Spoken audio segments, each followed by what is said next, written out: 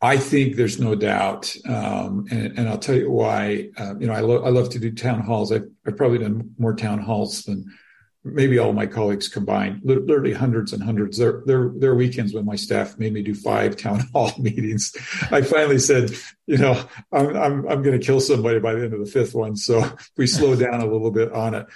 But I'll tell you, when you look into the eyes of people that are sitting just a few feet away from you, and many of these young people come to my town hall meetings, you can see in their eyes that we're disappointing them, and that my district's very Republican, and they want Republicans engaged on this issue.